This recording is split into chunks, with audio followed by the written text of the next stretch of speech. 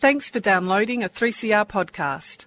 3CR is an independent community radio station based in Melbourne, Australia.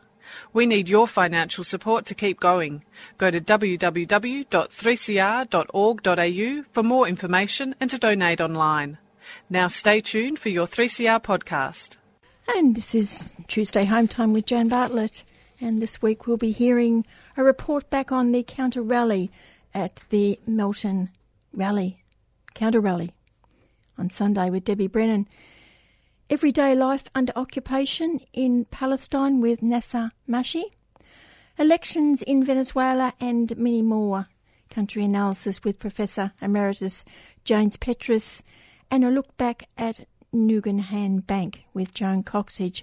But first, I'm going to play you a little bit of music from, in commemoration of Eureka, which will be coming up next week, and then we'll have Mr. Kevin Healy.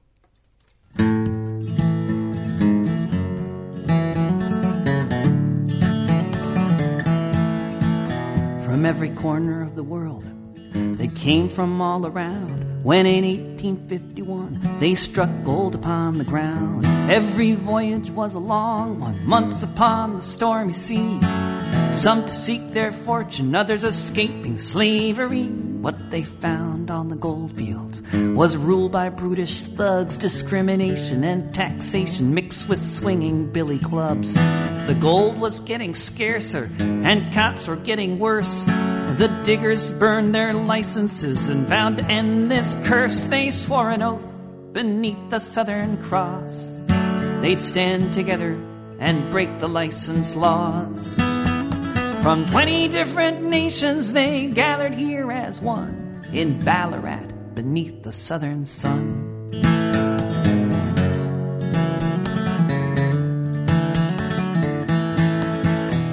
The Crown tried to divide them, giving preference to some. The diggers wouldn't have it. They said it's all of us or none. They built a stockade while the redcoats massed nearby, and they heard the miners shouting, "We're ready now to die." The rebel miners waited for whatever lay in store, and on one December morning in 1854, the redcoats attacked the camp. Dozens there would fall amongst these brave gold diggers who'd risen to the call. They swore an oath beneath the Southern Cross. They'd stand together and break the license laws. From 20 different nations they gathered here as one in Ballarat beneath the southern sun.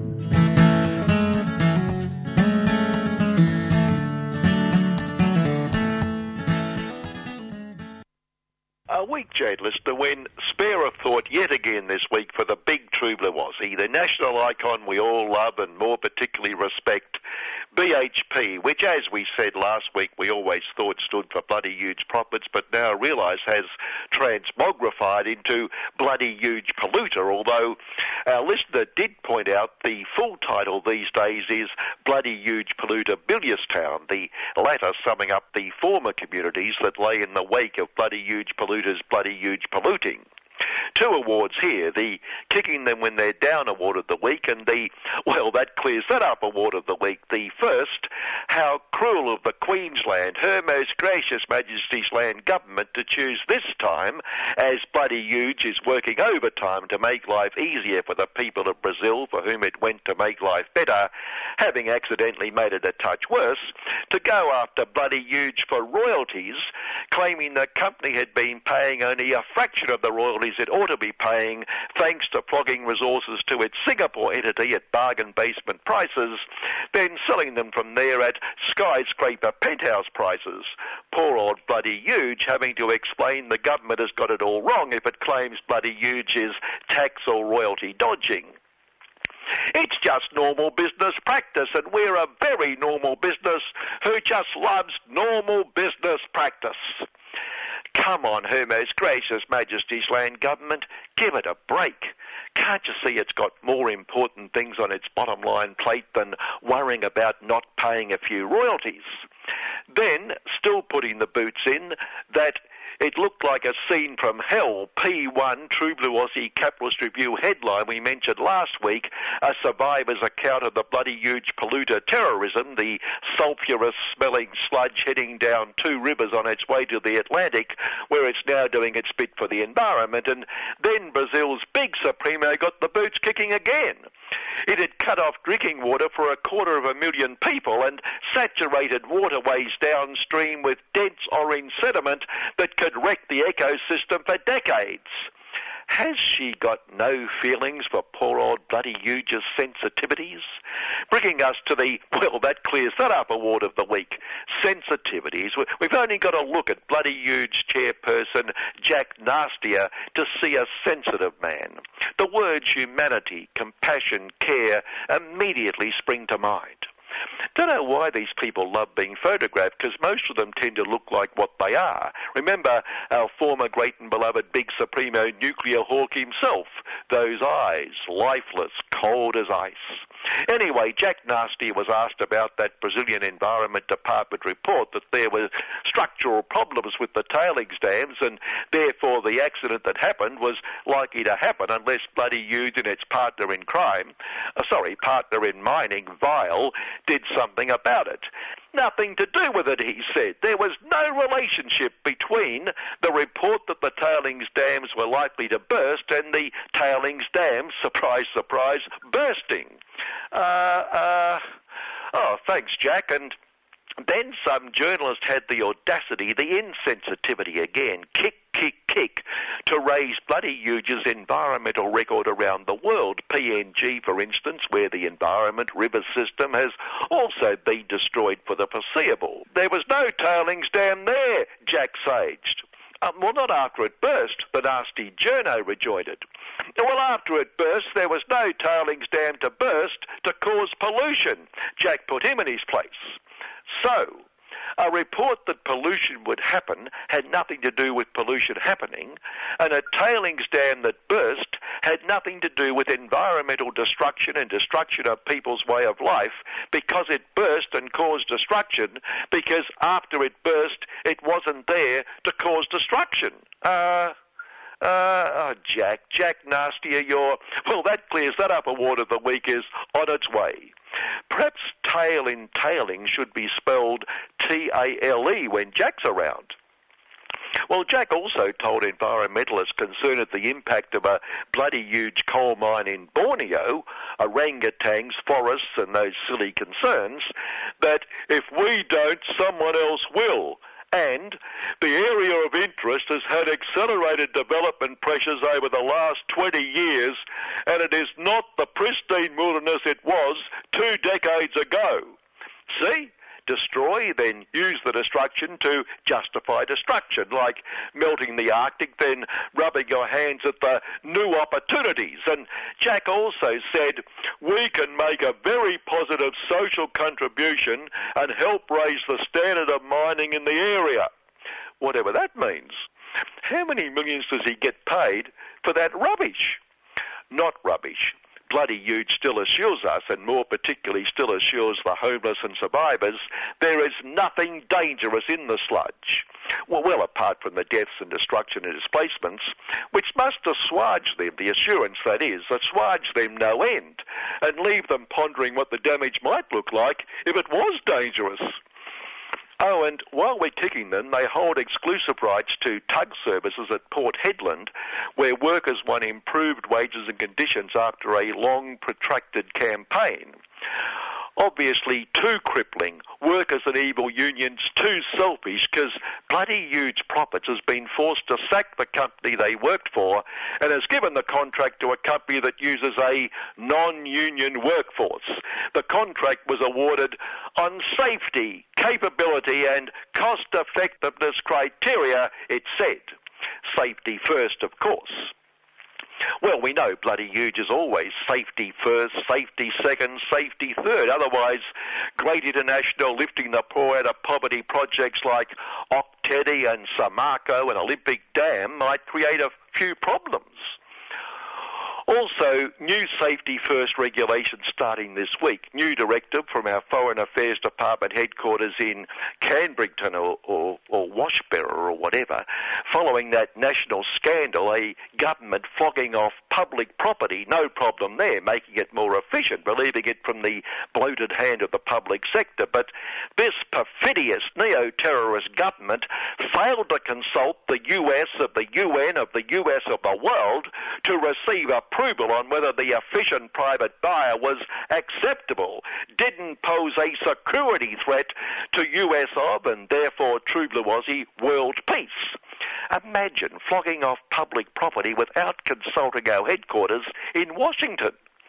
All government, local, state and federal decisions on everything, just to ensure nothing slips through the security net, must now be forwarded to national headquarters in the White House for approval before they can be enacted upon.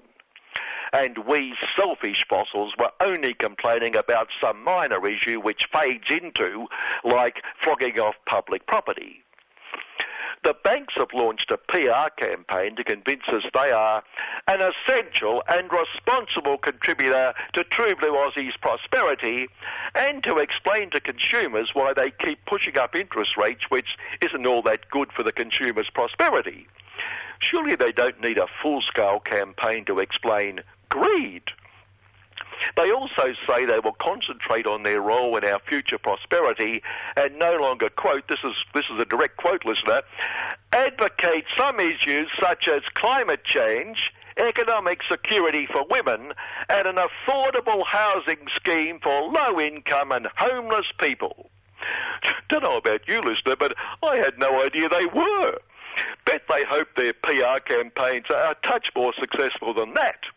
And Price the Poor Waterhouse has come up with a report, doesn't say who commissioned it, but we could take a stab, that a 5% reduction in the corporate tax rate would produce a $291 billion growth dividend for the economy.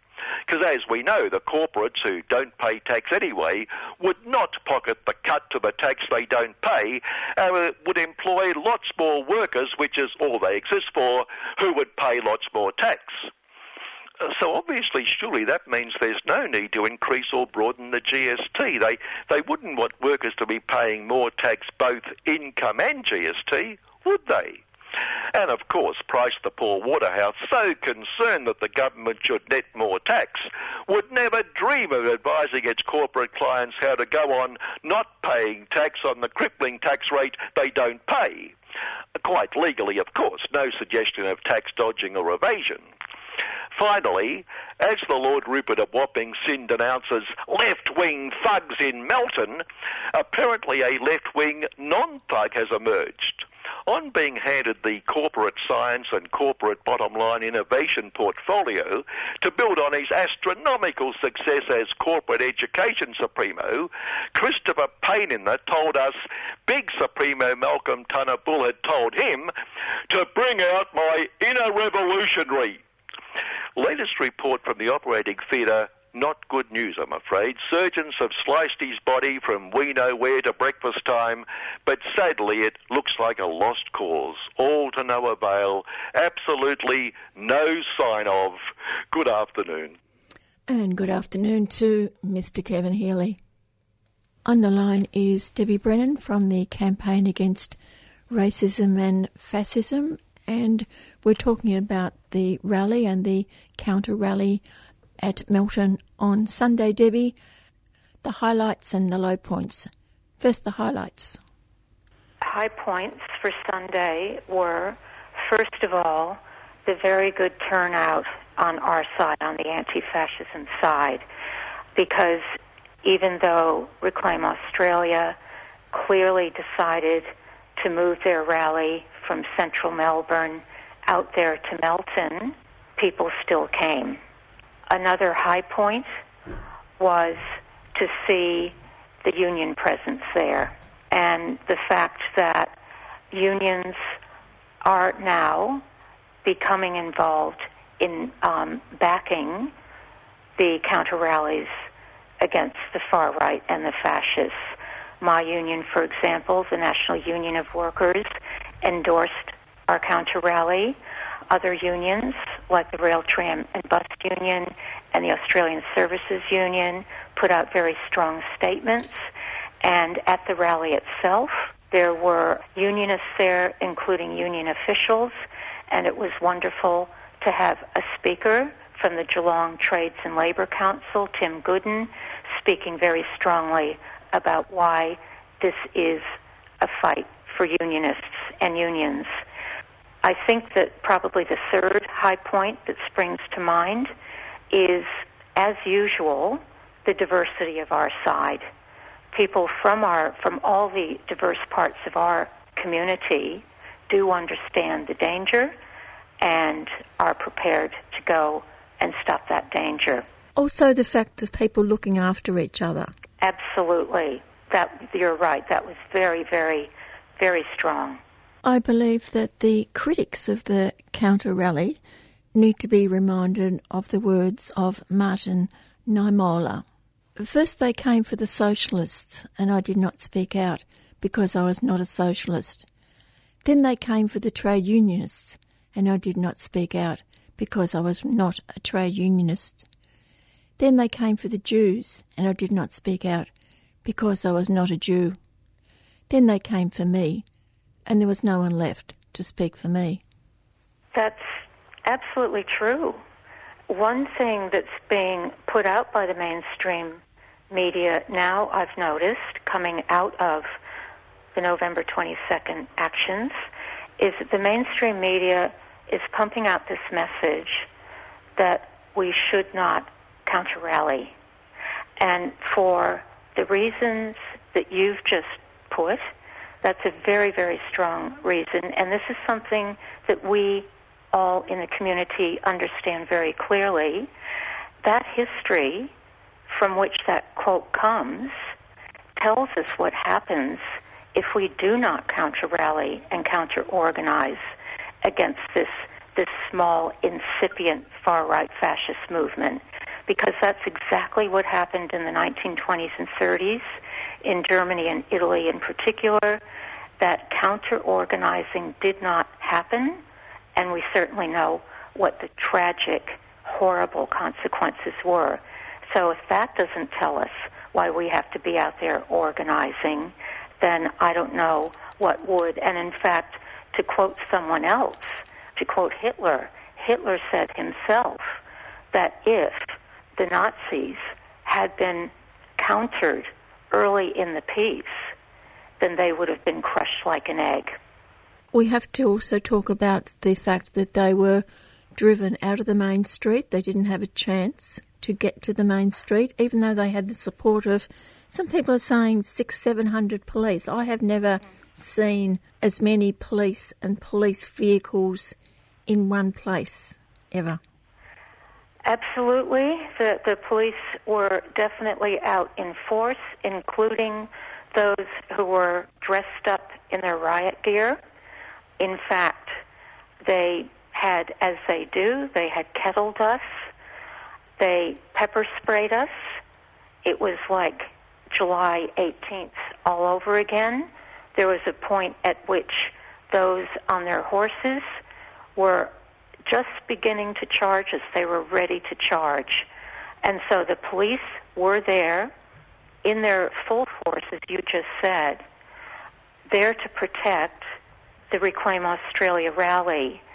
I think this really comes to yet another high point as far as our side is concerned, is that despite that really heavy force coming from the police, we stopped Reclaim Australia from marching through the streets of Melton.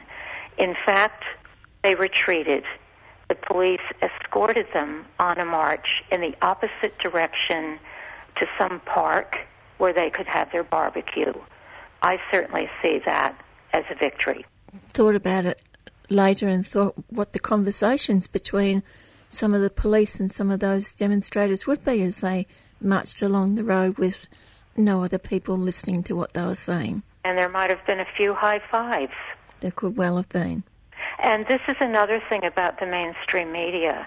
I know as one of the media spokespeople for the campaign against racism and fascism, I was asked, well, don't you see that by counter-rallying, then this is actually bringing on the violence. And, of course, the clear answer to that is that the violence comes from the police, it comes from the far right and the fascists. It's not our presence that brings on that violence. It's the inherent violence of the role of the police and also the inherent violence of this incipient movement. And that, again, if we don't stop that movement, then we're going to see that violence really unleashed at catastrophic levels. Of course, when we counter-rally, we have to be prepared for that violence. We're always prepared for that violence. But that violence comes from, again, the role of the police, who are there to protect the corporate interests and therefore the status quo. And, of course, it comes from the far right. It's a violent movement. How are the people who were injured? Have you been able to find out? Well, I can say a couple of those who were injured, they're okay, but I can't speak for all of them. I understand that a couple of people were hospitalized as a result of that spraying, that pepper spraying. And again, this is just a hideous indictment on the police. And it's the police who are, as so many of listeners understand perfectly well, they are an armed force of the state. And the fact that they're using pepper spray, I was watching as that haze of orange spray just spread into the people. It's a lethal weapon. It can kill. It can. It absolutely can.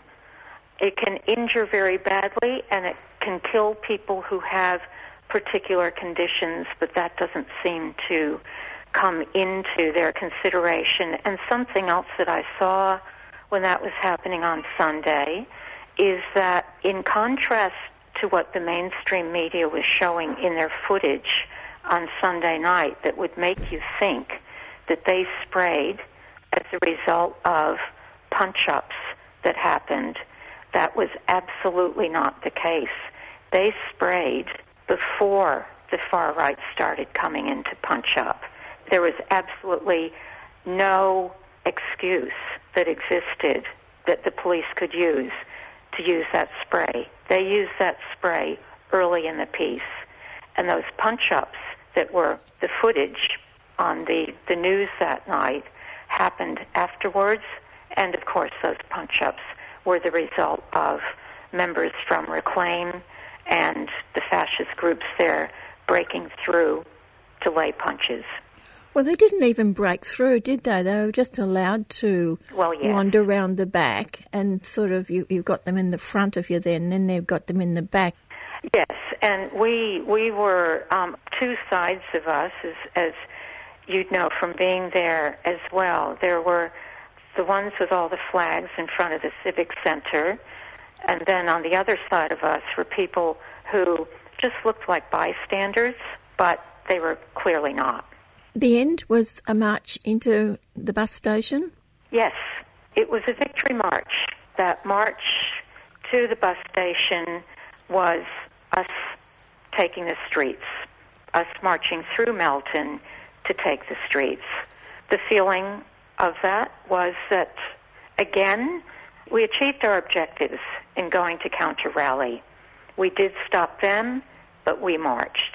And the crowd watching? The crowd watching, as far as I could tell, they were watching, so they saw. You know, that was their experience. They saw what a counter-rally is there to do. And the reason that they gave to have that rally there was false as well, wasn't it? Absolutely. It was based on a fabricated story about a conflict between a special school and an Islamic school, but members from the community, from the local council, were saying there is no such conflict. And I think that this goes back to the reason that we know that Reclaim Australia changed their rally from central Melbourne out to Melton. They went out to Melton because they saw that as, number one, a way to diminish our numbers, they thought, but also as a recruitment ground out in outer Melton, where people are hurting from the global economic crisis. And that's where the far right tends to go. They latched on to this story that they concocted as a reason, their reason for being out there. In a couple of weeks, there'll be another demonstration, this time in Sydney. Yes. The 10th anniversary of the disgraceful attack on Muslim people at Cronulla. Yes. There must be a worry if they come back into Cronulla. Yes, that is just so highly charged, so highly provocative.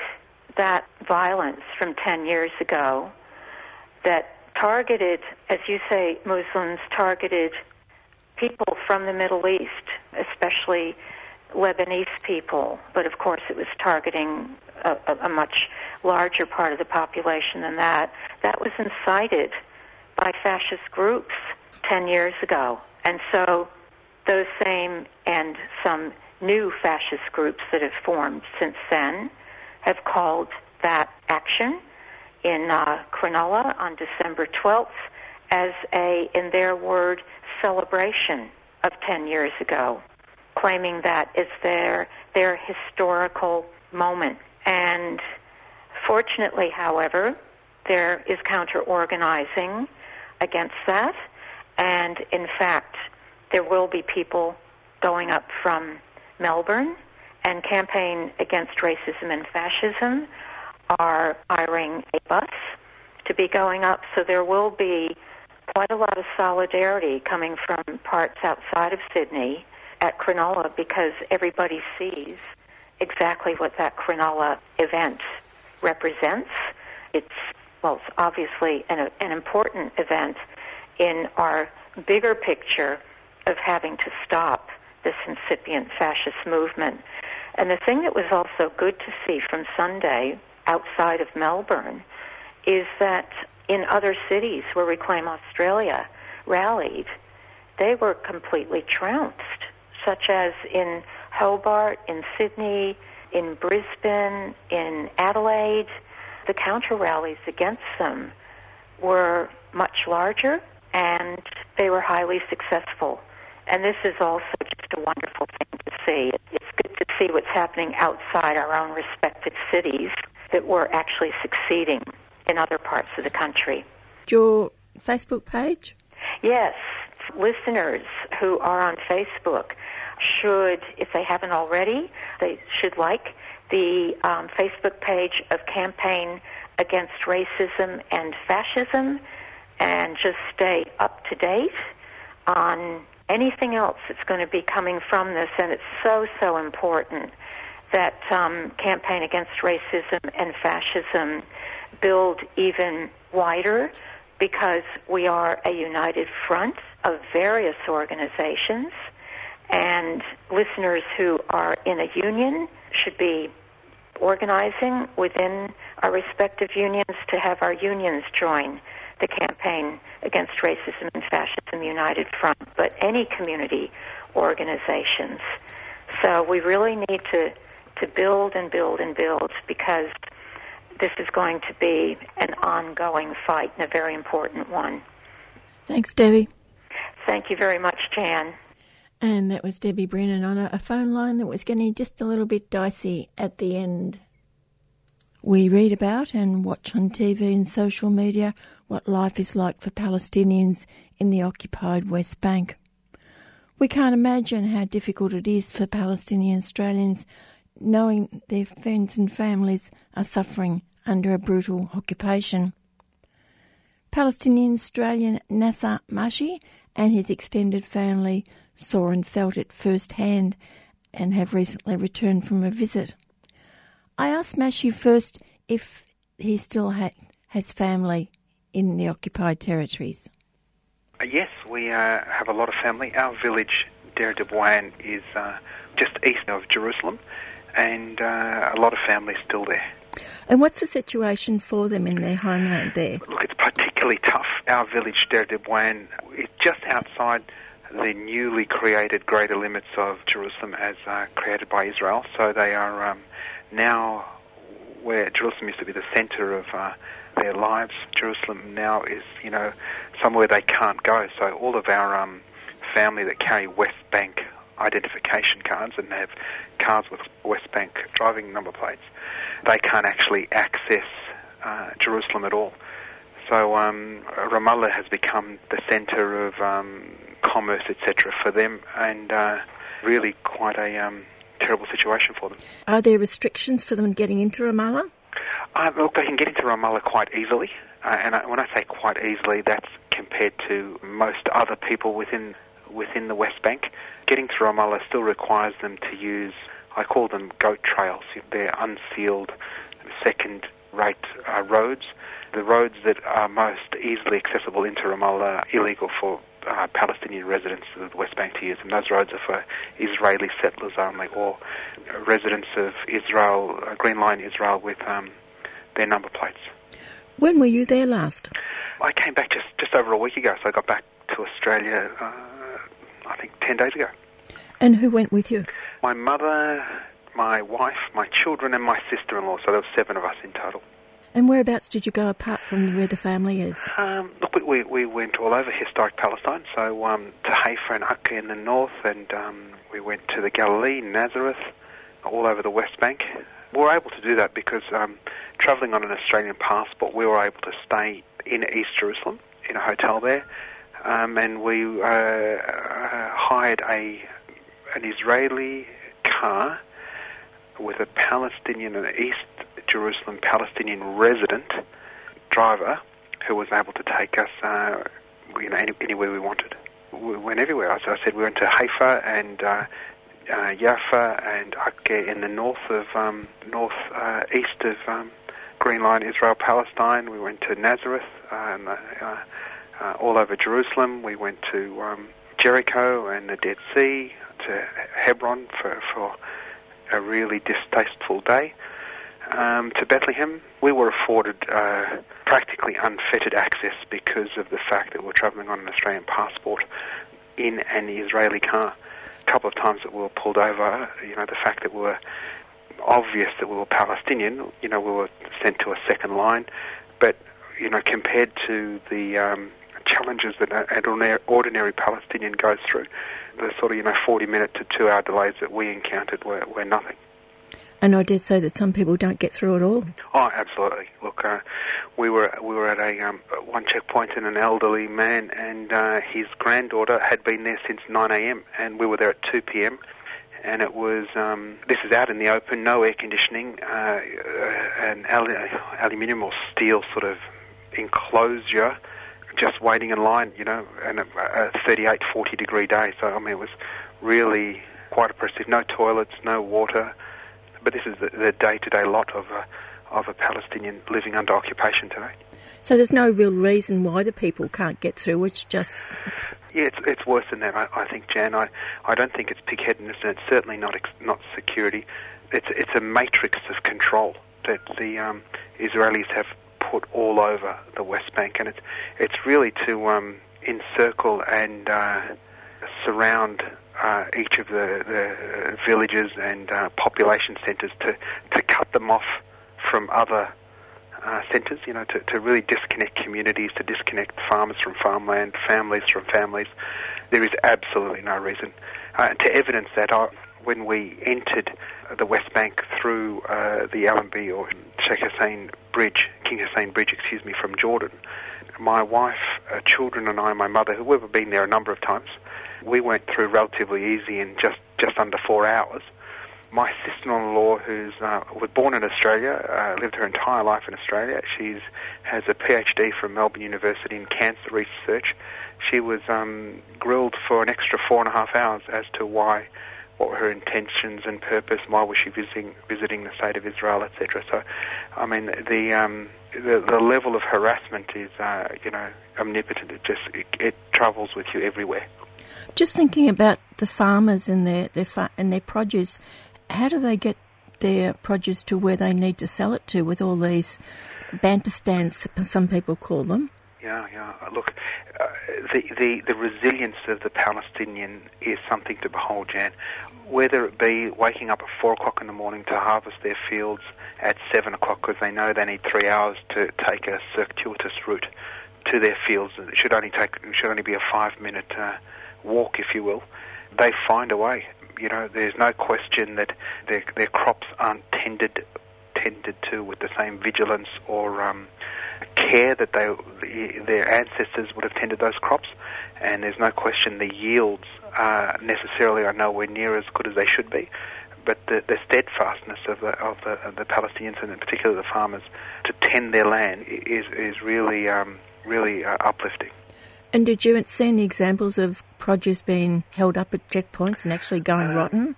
No, look, I didn't see any. Anecdotally, though, our village produces a lot of olive oil. Because we're just far enough away, if you will, from the nearest Israeli settlement, most of our village's fields and crops sort of can get to very quickly. We have one of the better olive oil presses in that sort of area. And the stories I heard from some of the farmers about the challenges they've faced in past years, whether it be olive oil to be at its best, it should be picked and pressed in the same day. And every day that the fruit isn't squeezed, it diminishes the quality of the oil. So whether it be settler violence in burning or uprooting trees and new saplings, or a flying military checkpoint for no other reason other than to create grief for farmers, etc. In past years, it's been considerably worse. That being said, I think most of the military activity was really concentrated in Jerusalem whilst we were there. Can you talk about what your family or friends would have told you about the settler violence against them in that area? The Israeli settlers are generally of a very fundamentalist Torah style. They, under the protection and the watchful protecting eyes of the Israeli army, carry out all levels of wanton terrorism against the indigenous Palestinians there. It can be from burning down mosques and churches to graffiti to, as we know, the burning of the Darwishi home and killing of 4-year-old Ali's mum, dad, and little brother, through to destruction of crops, killing of livestock. Yes, some very horrible stories. Yeah. And those settlement people, are they coming direct from Israel or are they coming from maybe the US? Look, in Hebron, where we went, and the ones that I saw on this most recent trip all spoke with very, very thick New York accents. They were religious zealots from New York, Brooklyn. They were the ones I saw this trip. You said earlier that the situation in Hebron was particularly nasty. Could you explain a bit more? Oh, well, yeah. I don't know the numbers exactly, but, Hebron's a city of something of the order of 300,000 Palestinians. And there's something like 500 Israeli settlers, illegal settlers, within Hebron. There's 2,000 troops that protect these settlers within Hebron. They've closed down a street, what used to be the busiest marketplace within Hebron, very reminiscent of the old city of Jerusalem. And what used to be a lively thoroughfare and marketplace with any number of different shop owners and stalls is now just a ghost town. The odd shop is still open, but you walk into the shop and all the goods are covered in dust, and it's more than anything the resilience of an individual shopkeeper not closing his store. Some of the shops, above the shops, settlers have moved into those homes, and the Palestinians have had to install netting because the settlers throw things down blocks of bricks and look, even to the point where I've heard stories where they throw human excrement down upon the Palestinians from above. So a really diabolical situation for those under occupation in Hebron. Children going to school, how difficult is that? We were there on a Friday, and Friday for Muslims is the holy day, so school was closed. But I met with a member of a Christian peacemaker team, and they do some wonderful work escorting children through the checkpoints. and she told me that on any given morning, whether it be as simple as grown adults hurling abuse at the children, and these are children as young as 6, they're preschoolers through to high school students who will have built up a greater resilience, but hurling abuse at them, spitting, through to anything from physical violence and pushing and shoving, and to the point where today, there's a level of animosity where, just calling out that somebody's a terrorist and they've got a knife can, get somebody shot. So that hasn't happened yet to the kids, but, the Christian peacemaker teams that the lady I spoke to there was very, very fearful that was the next step. All children have been killed, murdered. Well, there's no question. I mean, you can't kill a child and it not be murder. Exactly. Yeah. What were you told about, or was it earlier when you were there? Were you told of the death of a child? No, not on this trip.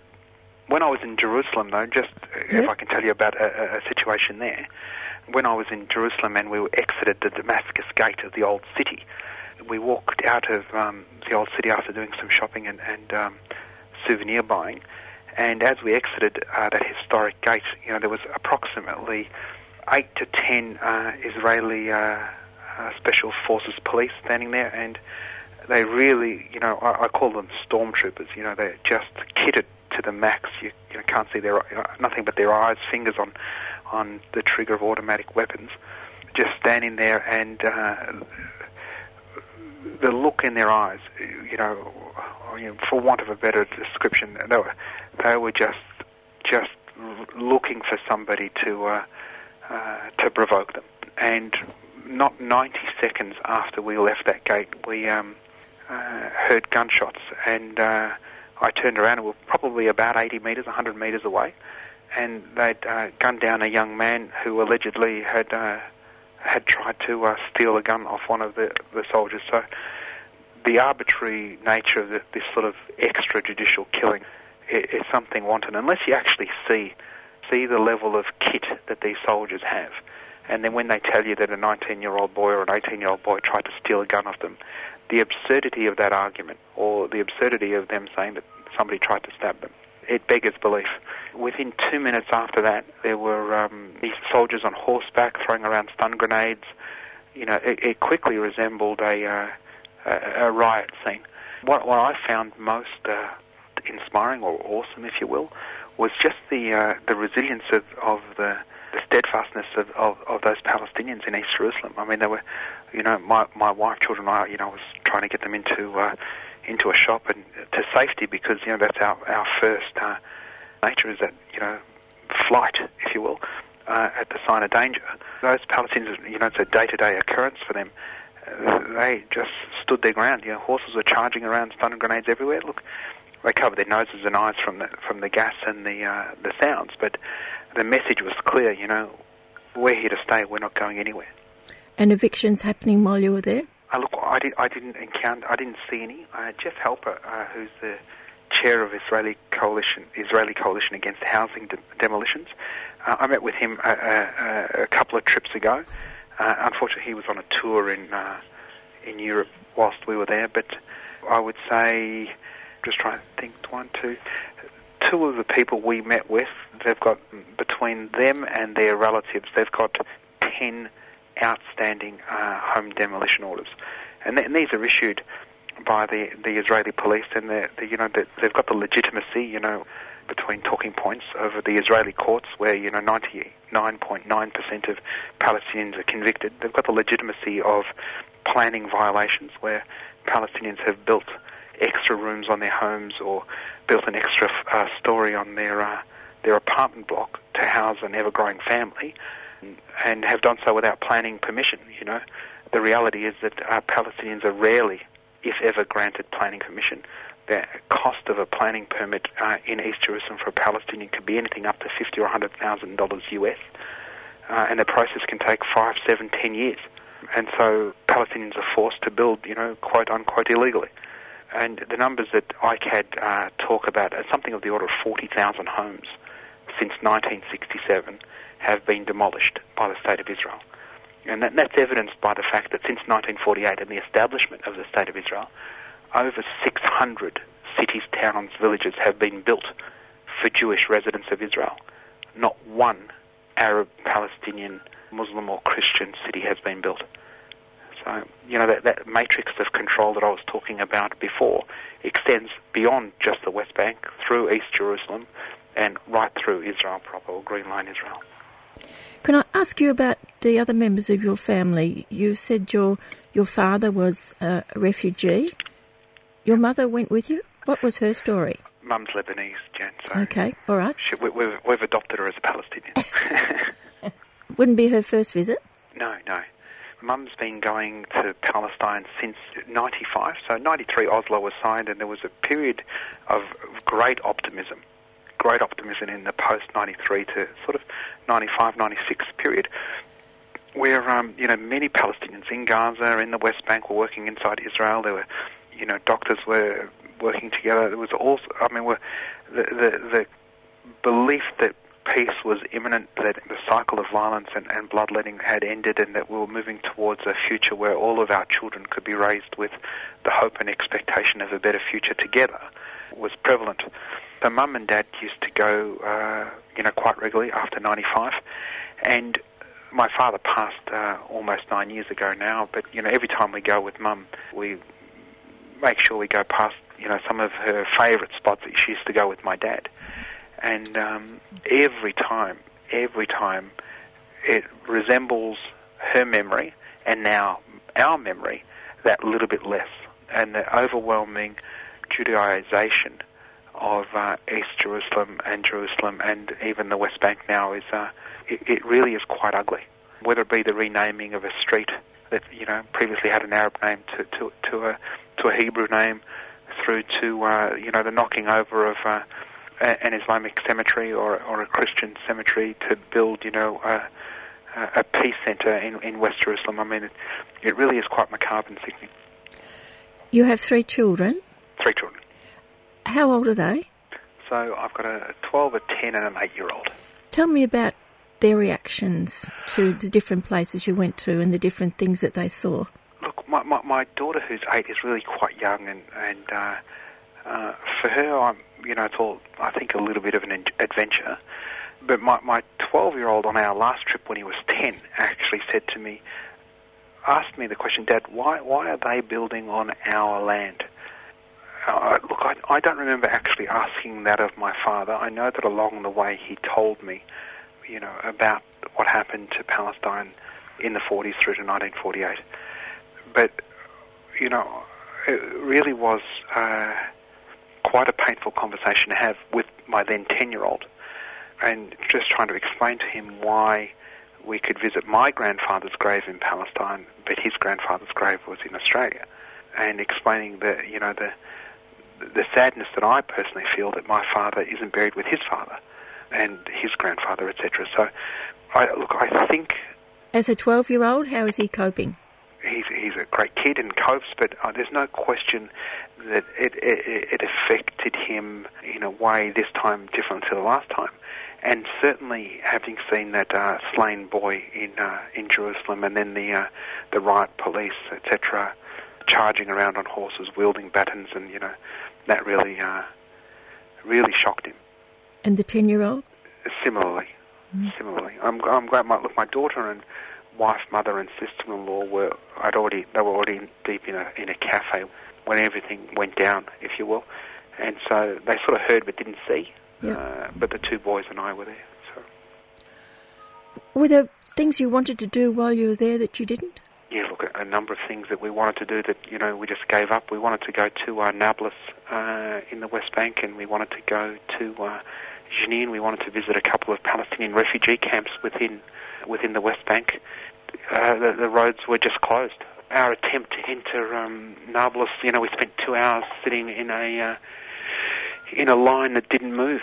And when you're a tourist you've only got sort of 8 or 10 days there, you really have to at some point give it up. We spent an hour and a bit driving to Nablus in the West Bank, which it should only take something of 25 minutes to get there, but once we got there and spent 2 hours, it was, lunchtime, and the decision was made, do we spend another 2 or 3 or 4 hours hoping to get in before we have to turn back and go back to the hotel. Did you speak to any Israelis? Oh, absolutely. Yeah, yes.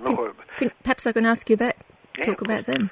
I met with and sat down with a great friend, Miko Pallid, who was there, and I had lunch with him and had evening drinks with Amira Haas, and they're both staunch supporters of Palestinian rights to self-determination.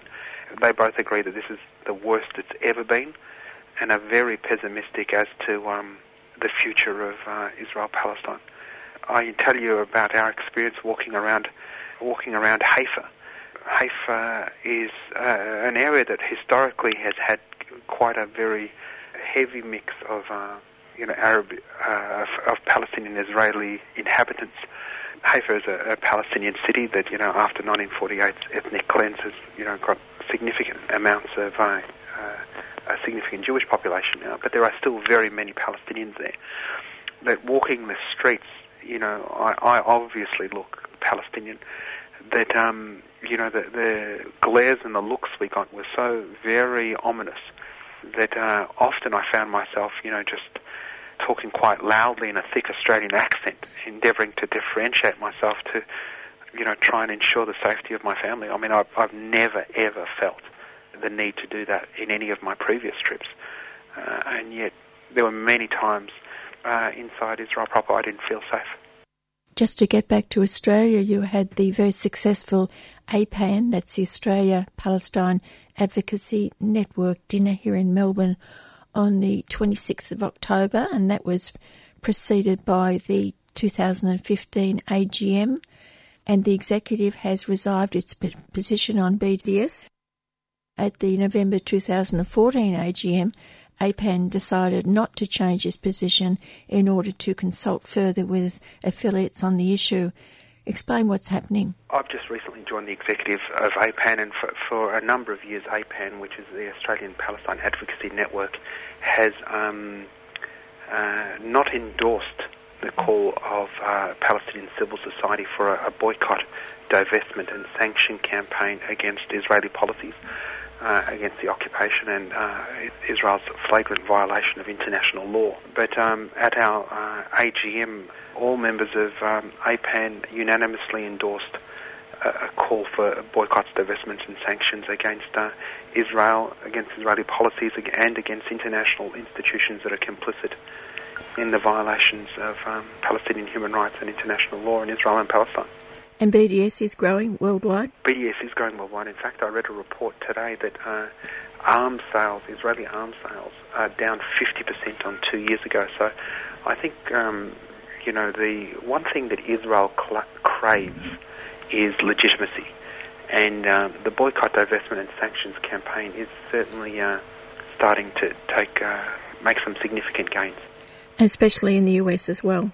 Look, it's going from strength to strength. We're coming off a very low base, Jan, so I'm not going to say that we're going to create the circumstance that ensures Israeli compliance with international law. We've still got a long way to go. But it is hurting. There's no question. That being said, it is making significant grounds. And to the point where, we're now got people like Hillary Clinton, who, is running for Democratic nomination as for Prime Minister at the end of next year, now having to answer questions on her position on BDS.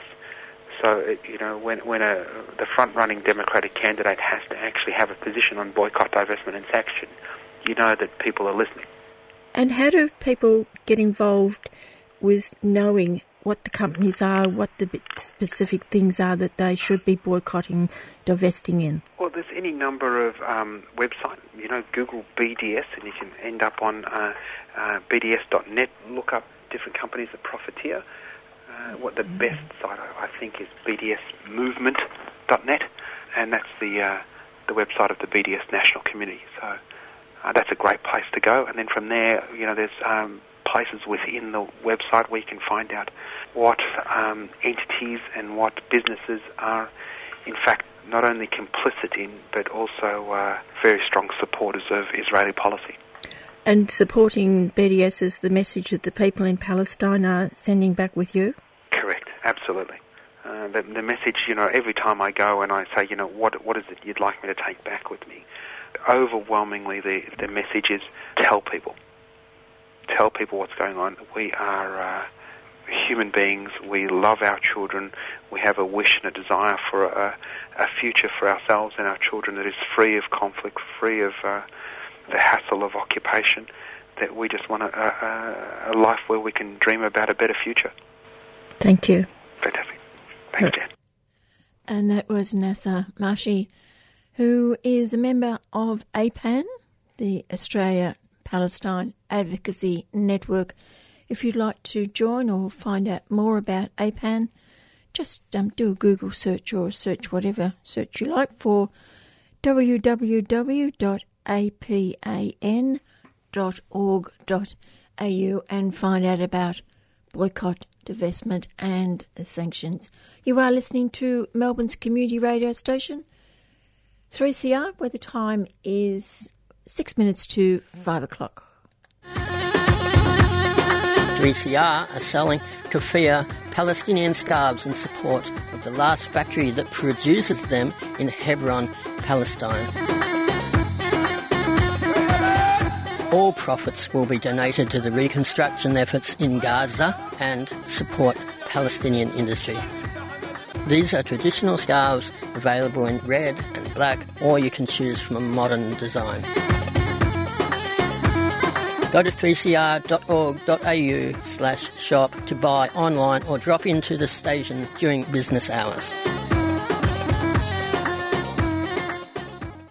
An article in The Australian of the 10th of November caught my eye, titled, "Interest in Arrest Appears Lost as Rogue Nugan Banker Found."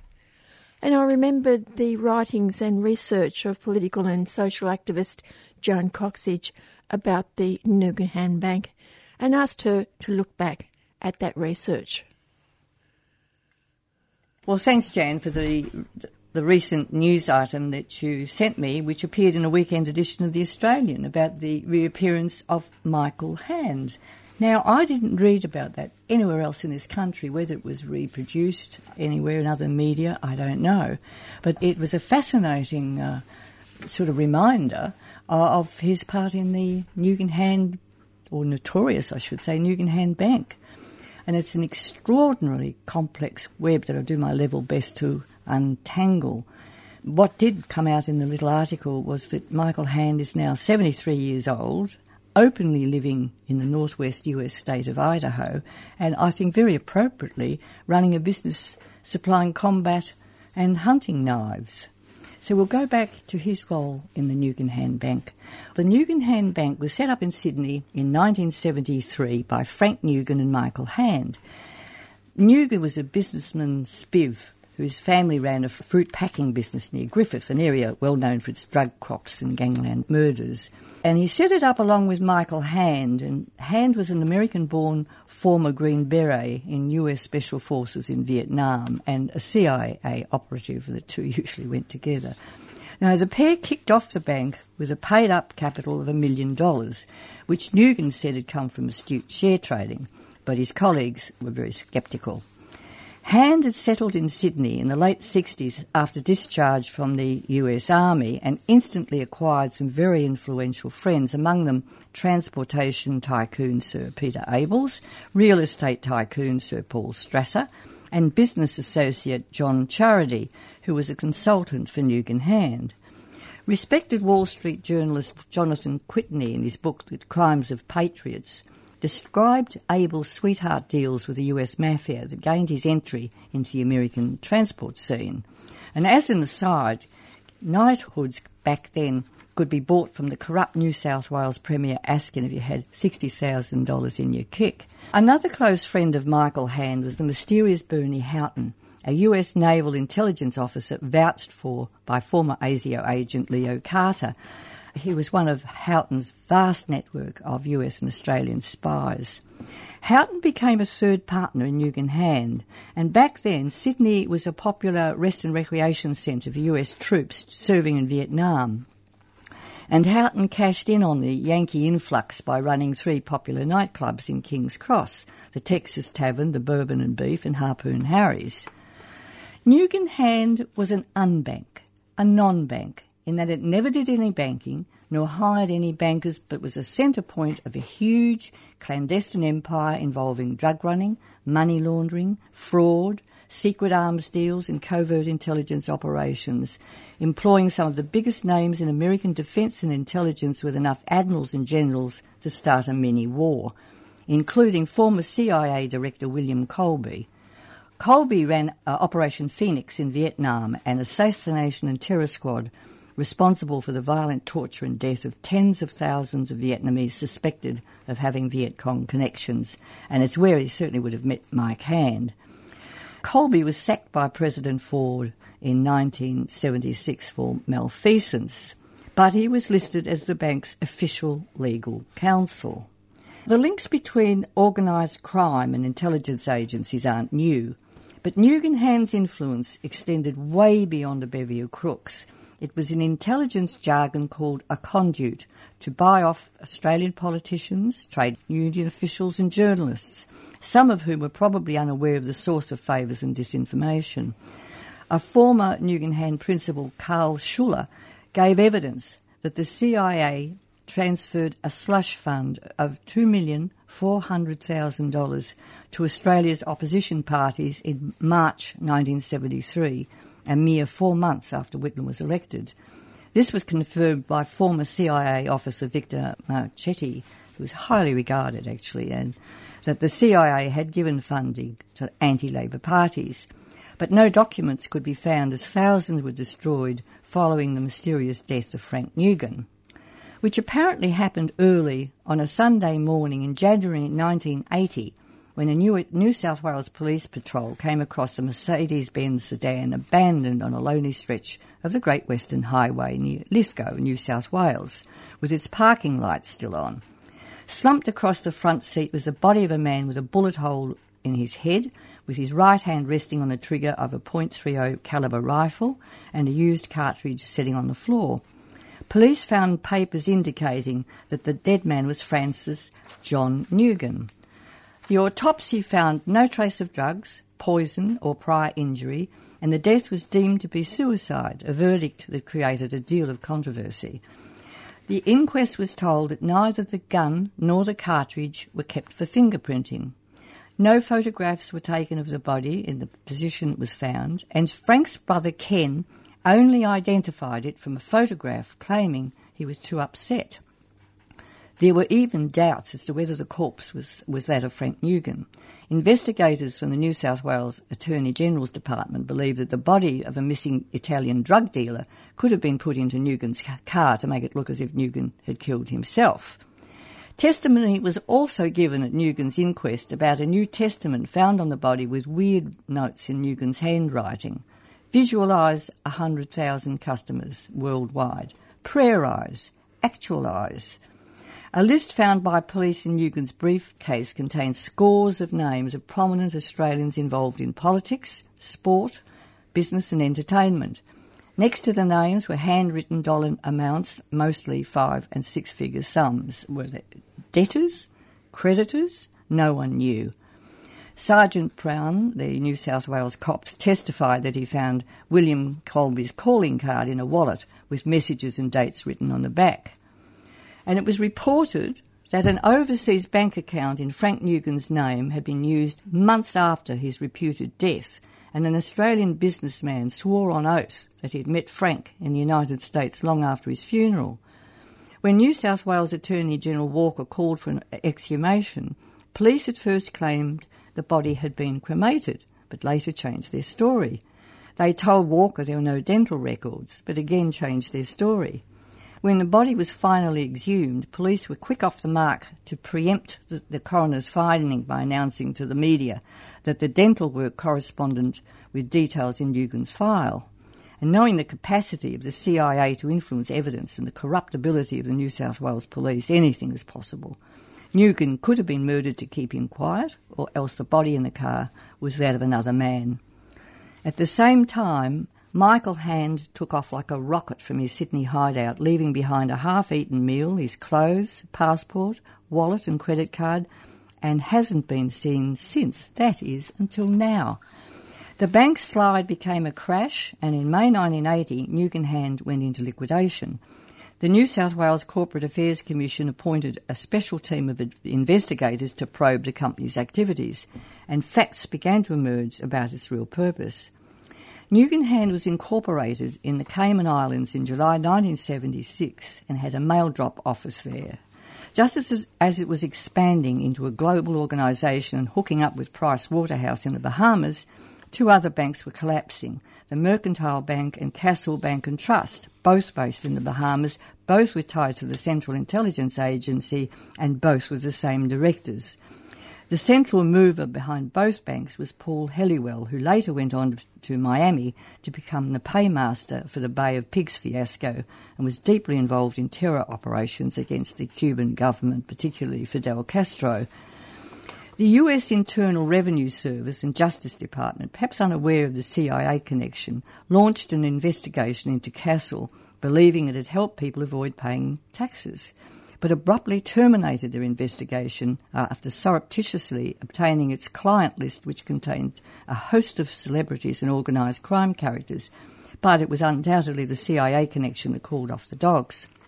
The Mercantile Bank folded after hapless depositors discovered that most of its assets were worthless. The $25.1 million that Price Waterhouse had certified to simply did not exist. The real money had been disseminated as loans to unidentified figures but were never repaid. Not only were Mercantile's cooked books signed off by Price Waterhouse, but as senior partner on retirement, he later went to work for the mob. And the Wall Street Journal reported that the same group of directors and shareholders operated three other Caribbean banks which the CIA used to launder money. And it seems almost certain that Nugan Hand expanded under an arrangement with the CIA to replace the failing Caribbean front banks that was certainly operating with CIA participation.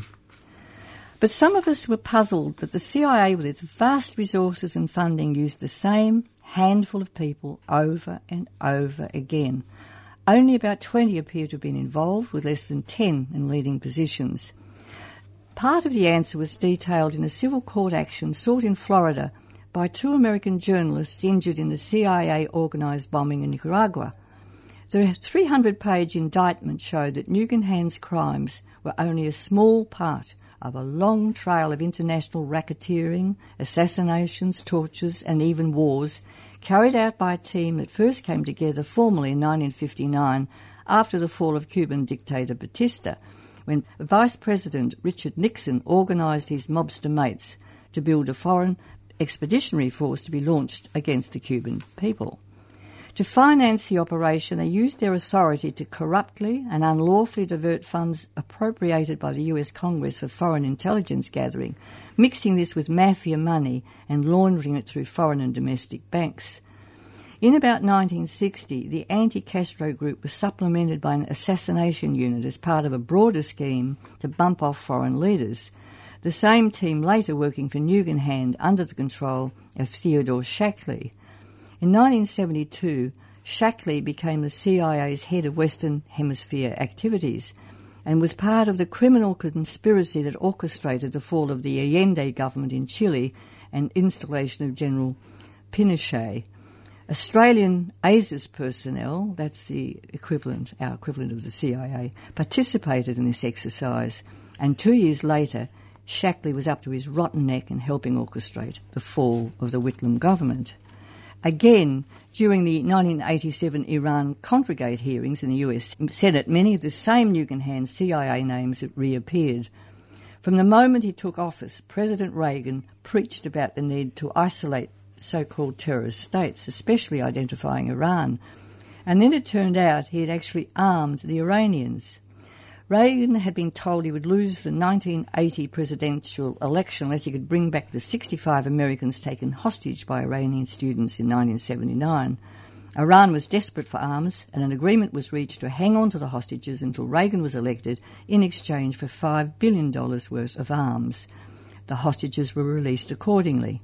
Money from the arms shipment, along with drug trafficking, was also used to fund the Contra, a group of psychopaths using extreme violence and torture to overthrow Nicaragua's Sandinista government.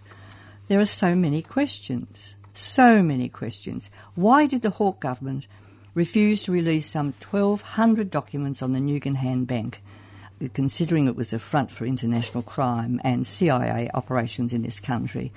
And why did his government repeatedly refuse to find out why the CIA barred the release under the US Freedom of Information Act of 14 intelligence reports on Commerce International, the CIA front company that played a central role in the destruction of the Whitlam government?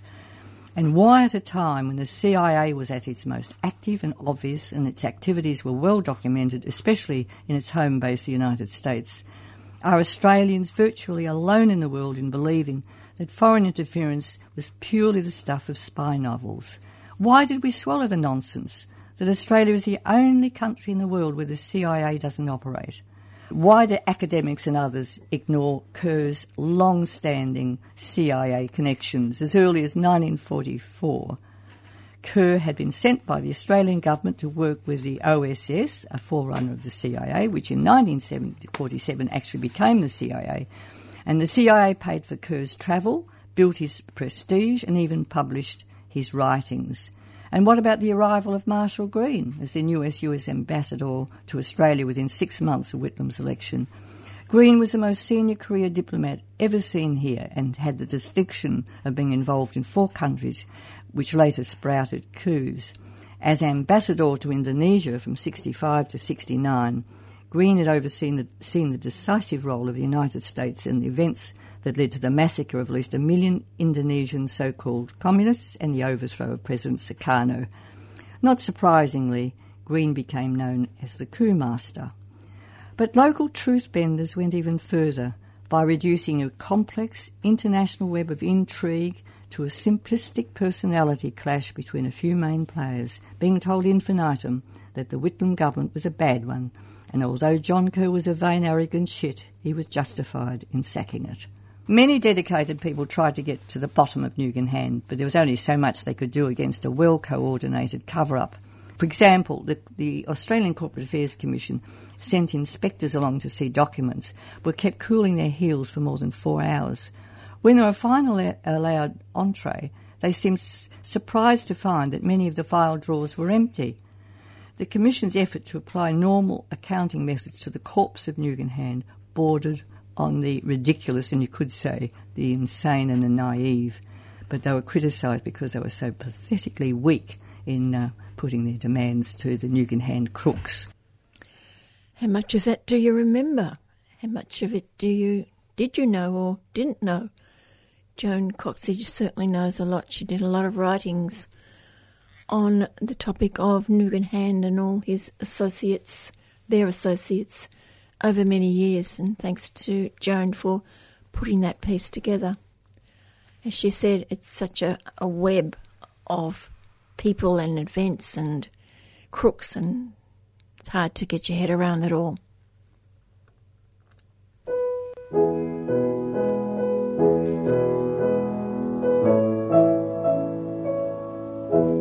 Come down to the Lohman Hotel in Brunswick East on Saturday the 28th of November at 9 p.m. for the Joe Hill Centenary Tribute Concert. Old Time Union Band, Bob Mancourt, local Melbourne musicians, plus special surprise guests will perform songs of workers' struggle and pay tribute to a man who inspired Woody Guthrie, Paul Robeson, Joan Baez, Pete Seeger, Bruce Springsteen and countless others. For more information, visit www.3cr.org.au.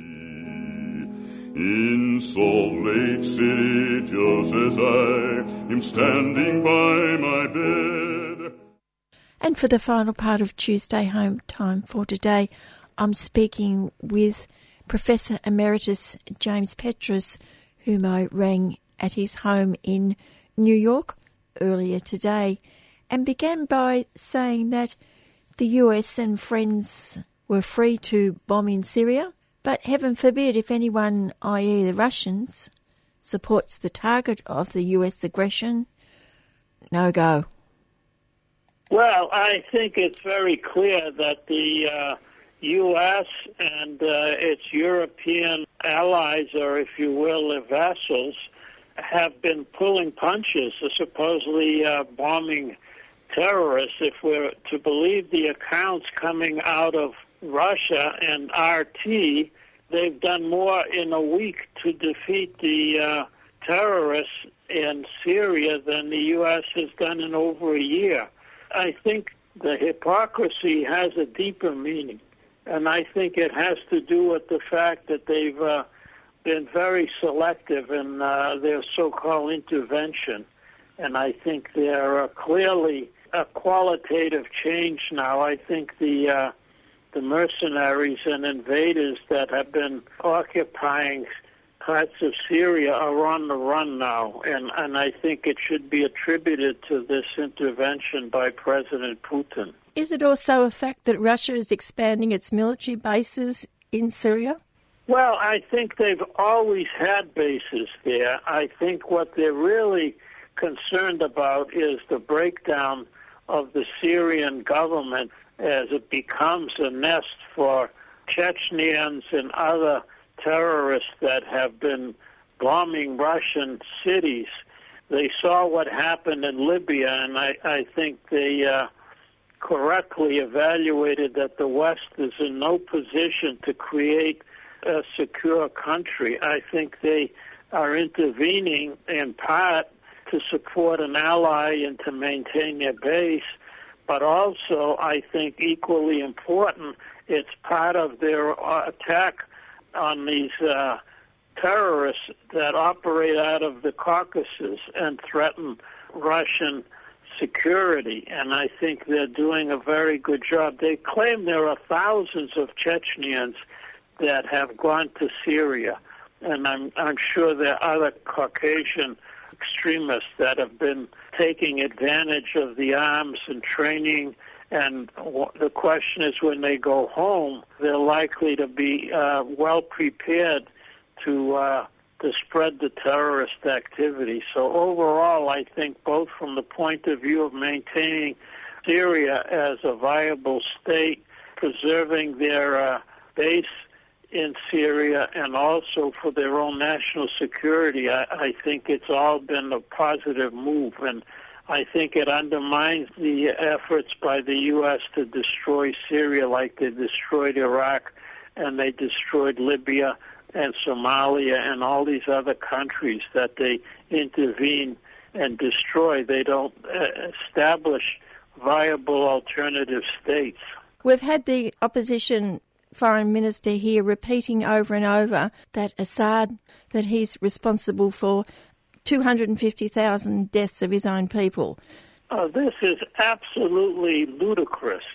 Most of the deaths have occurred since the U.S.-sponsored uprising and the Turkish-Saudi financing of these terrorists that have come into the country.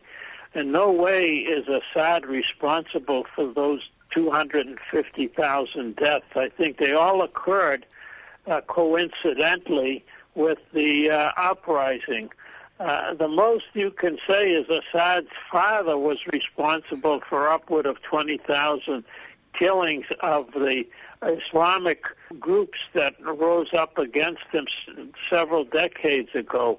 But I think the government did put down, but it didn't kill even thousands of people. Maybe several hundred people were put down in the original uprising back 4 years ago, but nothing of 250,000 as a result of the Western instigated war against us. Assad has demonstrated over and over willingness to negotiate with the political opposition.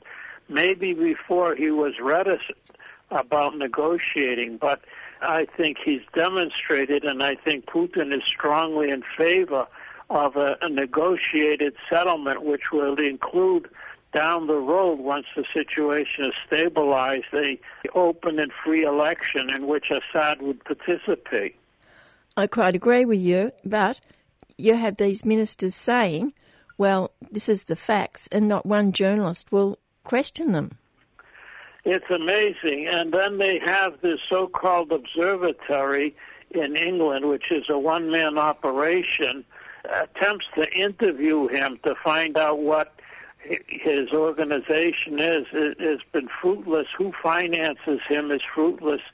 It's clearly the observatory is a very makeshift operation that has support from British government and relies on hearsay and third-hand information. I think it's totally unreliable regarding the facts about chemical weapons by Assad and dropping bombs on civilians or Russians bombing the wrong people in Syria. This is totally from an unreliable source.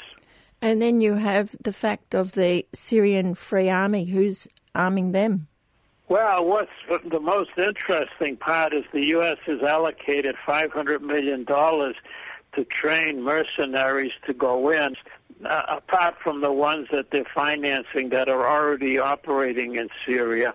And these people, they admit as soon as they cross the border, they take their arms and hand it over to the Al-Qaeda franchise or even ISIS in large scale. And of the couple hundred people that they've trained, according to this program, 90% of them have turned over their arms and joined the terrorists that they're supposed to be fighting. So it's been a total and unmitigated disaster from even the U.S. perspective. The move by Russia will only intensify the political crisis inside Turkey. Is that correct?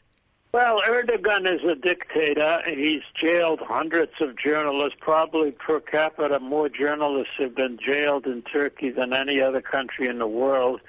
He smashed civil society demonstrations, built pharaonic palace for himself, and has been involved in high-level corruption.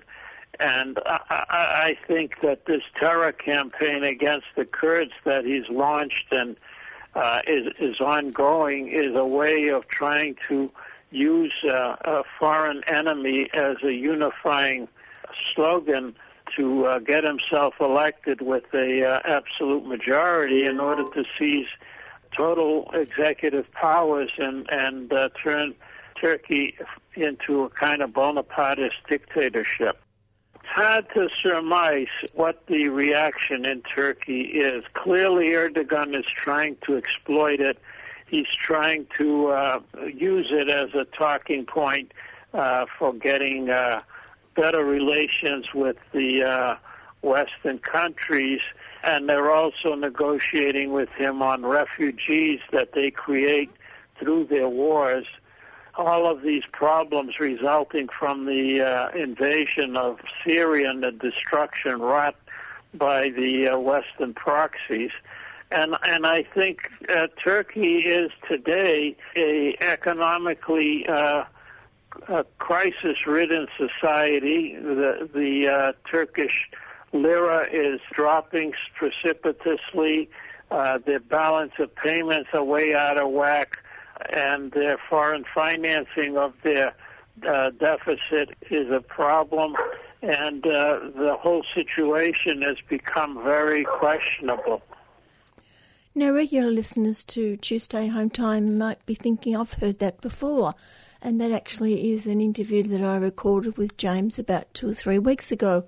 Somehow the interview for today has been, it's got mixed up with the one from 3 weeks ago, so that will be put back until next week. And he was talking in the interview that I recorded this morning about the recent election in Argentina, the election coming up in Venezuela, and the aftermath of the bombing and the shootings in Paris.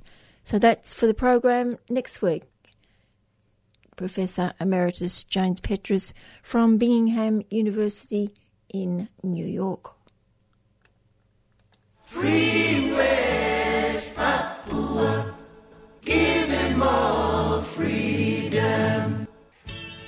You're all invited to the Sampari Art Exhibition and Sale, organised by the Federal Republic of West Papua Women's Office at the ACU Gallery on Brunswick Street, Fitzroy. The Sampari exhibition will also include a host of exciting events, including poetry, literature, the environment and film between December 4th and 13th. For more information, go to dfat.federalrepublicofwestpapua.org or call Bronwyn on 0413 988 280. The Federal Republic of West Papua Women's Office is a 3CR supporter. Give me more independence. As world leaders meet in Paris for the United Nations Climate Summit, we, the people, will gather across Australia and march alongside people in hundreds of major cities around the world to create the largest climate rallies in history. On the evening of Friday the 27th of November, the Australian Conservation Foundation urges you to join us at the State Library of Victoria at 5:30pm. From here on in, we're all in.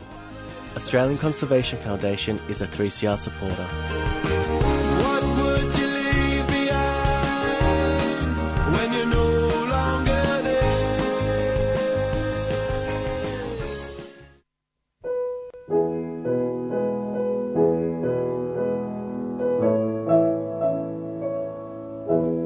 Come down to the Loman Hotel in Brunswick East on Saturday the 28th of November at 9pm for the Joe Hill Centenary Tribute Concert.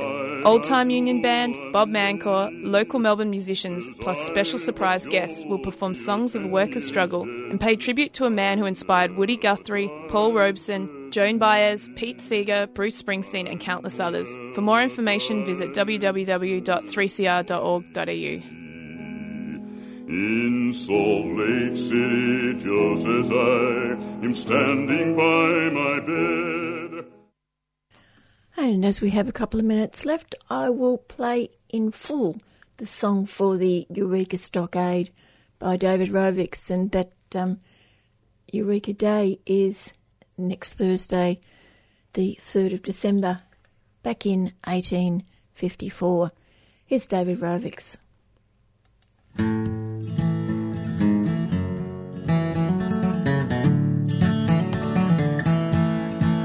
From every corner of the world, they came from all around. When in 1851 they struck gold upon the ground. Every voyage was a long one, months upon the stormy sea. Some to seek their fortune, others escaping slavery. What they found on the gold fields was rule by brutish thugs, discrimination and taxation mixed with swinging billy clubs. The gold was getting scarcer and cops were getting worse. The diggers burned their licenses and vowed to end this curse. They swore an oath beneath the Southern Cross. They'd stand together and break the license laws. From 20 different nations they gathered here as one in Ballarat beneath the southern sun.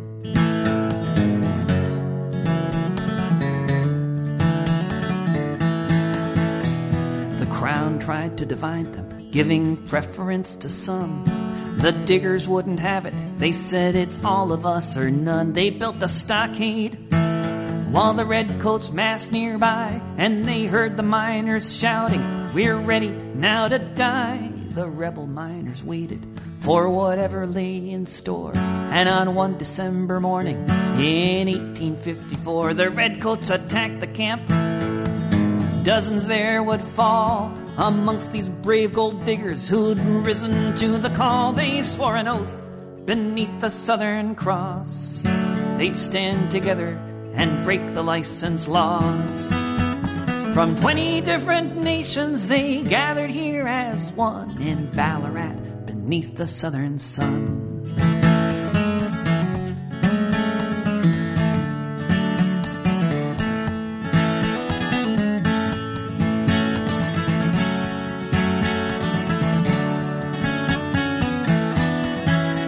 The army thought it was over and things would go their way. But when 15,000 miners rallied a month later on the day The Crown conceded everything, all of their demands. They'd won an end to license fees, the right to vote and land. So here's to Joe and Charlie, Waller and the rest.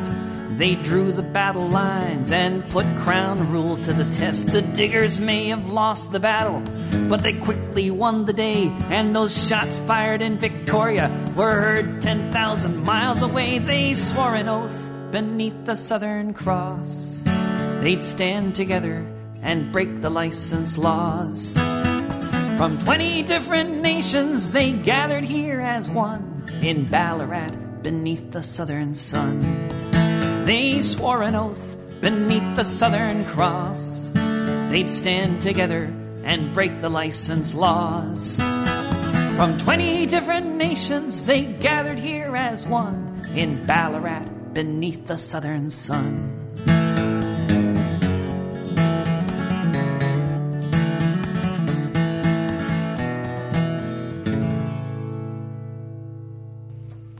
And that was David Rovics with the song of the Eureka Stockade. I'm Jane Clifton, author, musician, actor, marriage celebrant, author of The Address Book. I've always been fond of 3CR, and not just because they played the song by my band Stiletto, Woman in Trouble, 50,000 times. I was grateful for that, but that was a few years ago.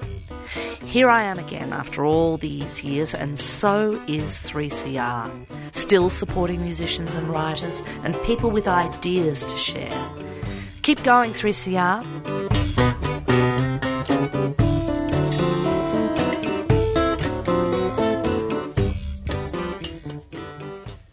And that's all from me for today. I'll be back next Tuesday at 4 o'clock, but stay tuned for Jonathan in just a moment for Food Fight. Bye for now.